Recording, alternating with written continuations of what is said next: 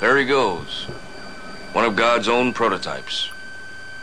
A high-powered mutant of some kind never even considered for mass production. Too weird to live, and too rare to die. Welcome to episode 67 of the Digital Freemason Podcast for the week of October 29th, 2007.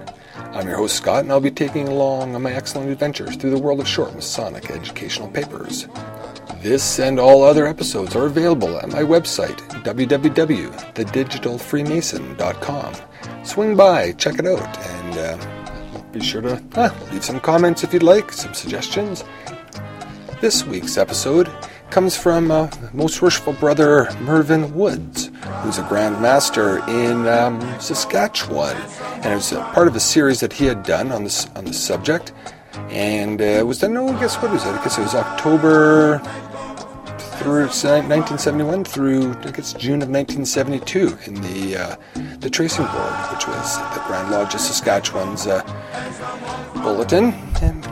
And this is sort of building on a theme that's been here about what it is we can do to make the craft a little bit better. But, the other thing that sort of underlies and comes in a little bit later on is making small changes. And with every small change, it gets added up and it's cumulative and starts to make a bigger impact. It may not be seen right away, but it does as time goes on. And I sort of applied that to the whole rough ashlar in order to make it smooth. So let's get going with most worshipful brother Woods' comments and thoughts on membership and attendance. For a number of years now, we've been experiencing a decline in both membership and in attendance at meetings. Many factors are contributing to this decline, and some of these are beyond our control. The expanding areas of the average farm in the grain belt has led to a decline in the rural population. The development of more rapid means of transit and communications have helped to bring about a decline in population in many of our villages and towns. There have been a general movement of population to larger centers. This creates problems for Masonry because it is a well-known fact that the percentage of Masons to population is much smaller in large urban centers than it is in areas that are essentially rural. Economic and social factors are also at work in our capacity as Masons. We cannot hope to change these. Why so much concern about our declining membership and poor attendance at meetings? Before considering this, there are some things that a Mason should bear clearly in mind. For example, Masonry numbers are not the ends to themselves. We do not want to recruit members just to swell our ranks. Furthermore, we are restricted in the ways in which we can approach this problem. Solicitation is prohibited, and we have never subscribed to anything that might be described as proselytizing or missionary work. Our effects are directed inwardly, and to those who belong to the craft. Among ourselves, we seek for moral uplifting and guidance through our beautiful system of morality. It must nevertheless be apparent to all that a continuing decline in numbers cannot be viewed with equanimity. Numbers do not concern us.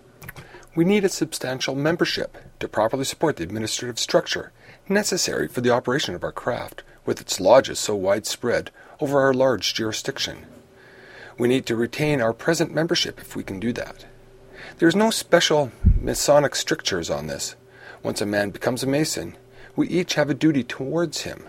Masonry will have little meaning for him unless we show that it has meaning for us. There will always, however, be some attrition on our lodges through natural causes, if nothing else. How do we secure replacements? How do we swell the ranks? The way opens to us at present is to create a favorable opinion of the order, to display a general desire for knowledge, and to render ourselves more serviceable to our fellow creatures. But how do we create such a favorable opinion of the order? Masons should conduct themselves as to create a favorable opinion of the order. This is one of the motives that prompted each of us to apply for admission, and is the real tool that we have for creating a desire in others to join us. If Masons are enthusiastic about the craft, and have an earnest desire for profits from its teachings, others will be aware of it. There need not be, and this need not be done in any flamboyant manner. If your life exemplifies Masonry in any real way, the influences will be there. Men seek enjoyment. Serious men seek meaningful enjoyment. It is to be found in large measure in our brotherhood. Masonry can be very rich at this. A well-run lodge will generate it, and others will feel it. Such a lodge will have few problems of either membership or attendance. So far in these editorials, 2 problems have been emphasized. Let me not leave the impression that our order in this jurisdiction is in an unhealthy state. We have many excellent lodges. Others are good, yet others are fair.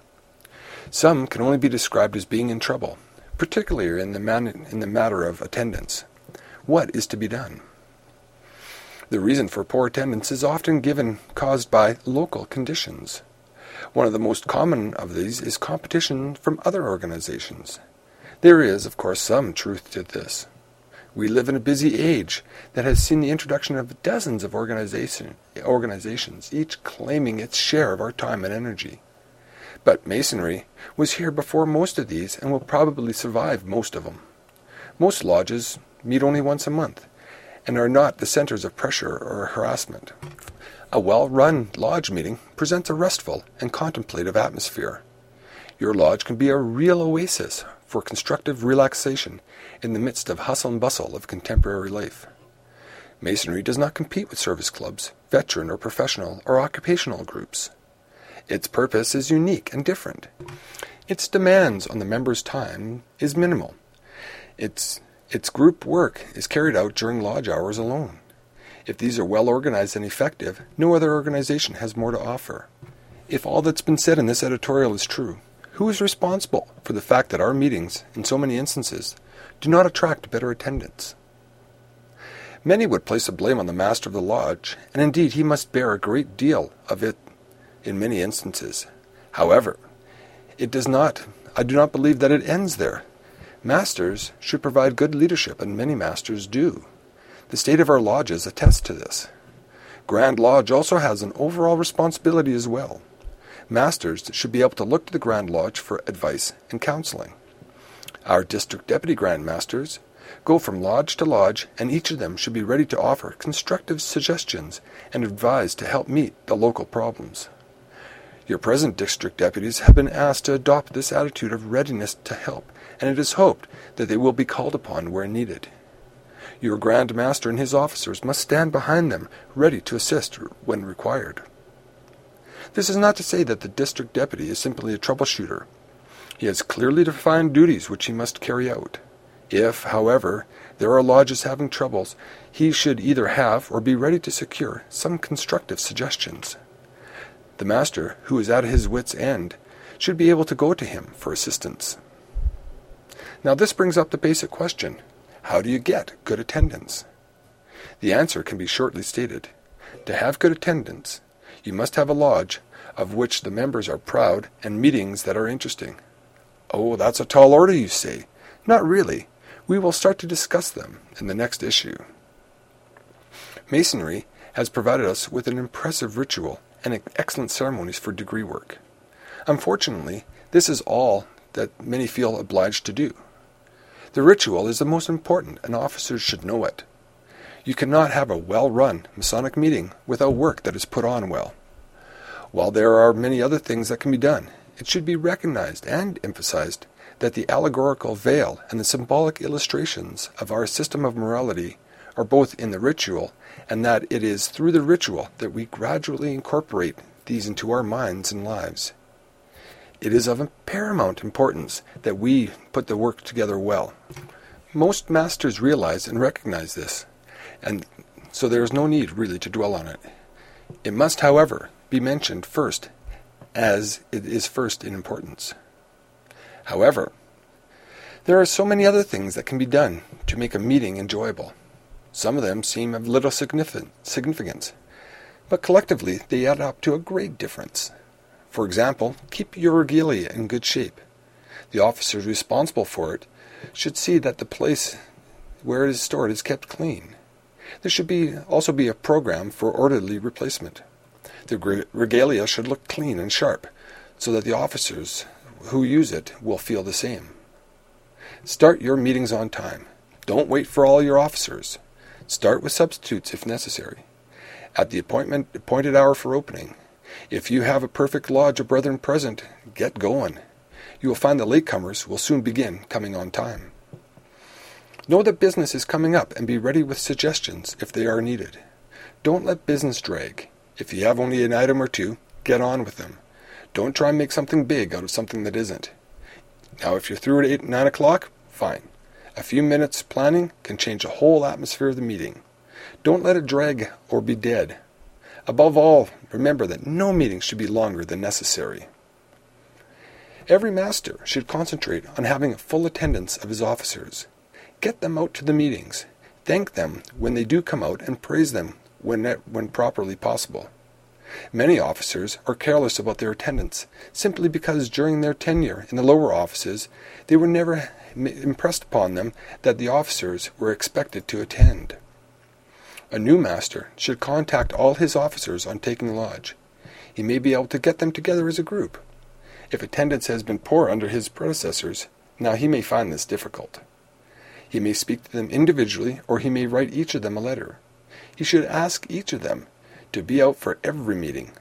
He should get them to each undertake to obtain a substitute whenever attendance is impossible, or to advise either the secretary or the master as to whom it is. This will avoid the sad spectacle of a master running around 15 minutes after the meeting was supposed to have started, trying to fill the chairs. Nothing can dampen a meeting more than having it all too apparent that the master did not come prepared. Now, if the chairs are filled, you have a good start for attendance. This is a good place to start, and if the chairs are well filled, you will be surprised at what you will do with others that come out. It will also help to build up an esprit de corps among the officers, who will provide a large measure of support for a good year. Try to fill these chairs. It is interesting to note that when you visit a lodge, you can often tell before the meeting starts as to what kind of meeting you will see.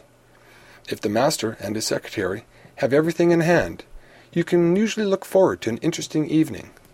If, however, the master, the secretary, and other officers are running around getting information that they should already have had, you can look forward to a dull meeting punctuated by excuses and apologies. Every prospective master should start to consider his year in office well ahead, no later than the year that he is junior warden. He'll probably need some prompting, and in my view, the master should give it. Many assume the seat of Solomon, feeling obligated to know the ritual and little else. As I said earlier, the ritual is important. The master's duties, however, is to rule a lodge, and no one can rule well without giving leadership. But how can he lead? Leadership involves planning, and every master should enter office with plans. These need not be grandiose. A master need not feel that he has a personal crusade to rejuvenate his lodge. If, however, each master enters upon his term with even a few small ideas about how to improve his meetings, the results will quickly show. After all, there are only a few meetings a year that need special attention. A number of meetings have already made features, as it were. These include such occasions as installation night and the visit of the district deputy grand master. Such evenings need attention, but there is no problem with program. The master should have special plans for a few meetings, however, such as speakers or social activities. These need not be numerous, and they need not be elaborate. Each meeting should have something, however. If there is no degree work, no significant business, or no special event, the master should see to it that there is something either during the lodge or after it to add to the occasion. It doesn't have to be lengthy, but it should be there. To sum up this series, it is suggested that if our lodge meetings are planned, start on time, if the officers are present, if the ritual is carried out with reasonable competence, and, when necessary, there is some additional item to remove the atmosphere of routineness, members will be more interested in attending and will soon gain a feeling of pride in their lodge. Once this state has been reached, it will begin to show outside the lodge, and those eligible for memberships will begin to show an interest implied in the term of a favorable opinion preconceived of the institution. A big step will have been taken taken in the meetings of our problems of membership and attendance. Where people band together in a common purpose, problems can only be met by common action. This requires leadership. In Masonry, it is needed as much as anywhere else. However, in Masonry, we have a distinct advantage. The principles upon which we build and the format of our assemblies have long since been established. In days gone by, when social intercourse was more restricted than it is today, there was no problem in attendance. Like the rural church, the lodge filled a needed place in the social lives of men, as well as being instructional. We live in a fast-moving, rapidly changing time. The entire pace of life has quickened. The principles of Masonry are eternal, though. Our ritual has evolved gradually and is both beautiful and impressive. However, in today's social climate, we cannot drag our feet. Most Masons are ready to take up time to visit a well-run lodge, but few are prepared to waste their time on one that is poorly run. So there we have it. Some thoughts from Most Sociable Brother Woods on membership and attendance. And as I say, I'm always a big proponent of making small incremental changes. That's sort of one of the things that I see in Freemasonry is really just doing the slow and the steady wins the race. In today's society, you like to have everything sort of happen right away. I call it the microwave society. But it's the long journeys that take a lot of effort, that provide the most gain.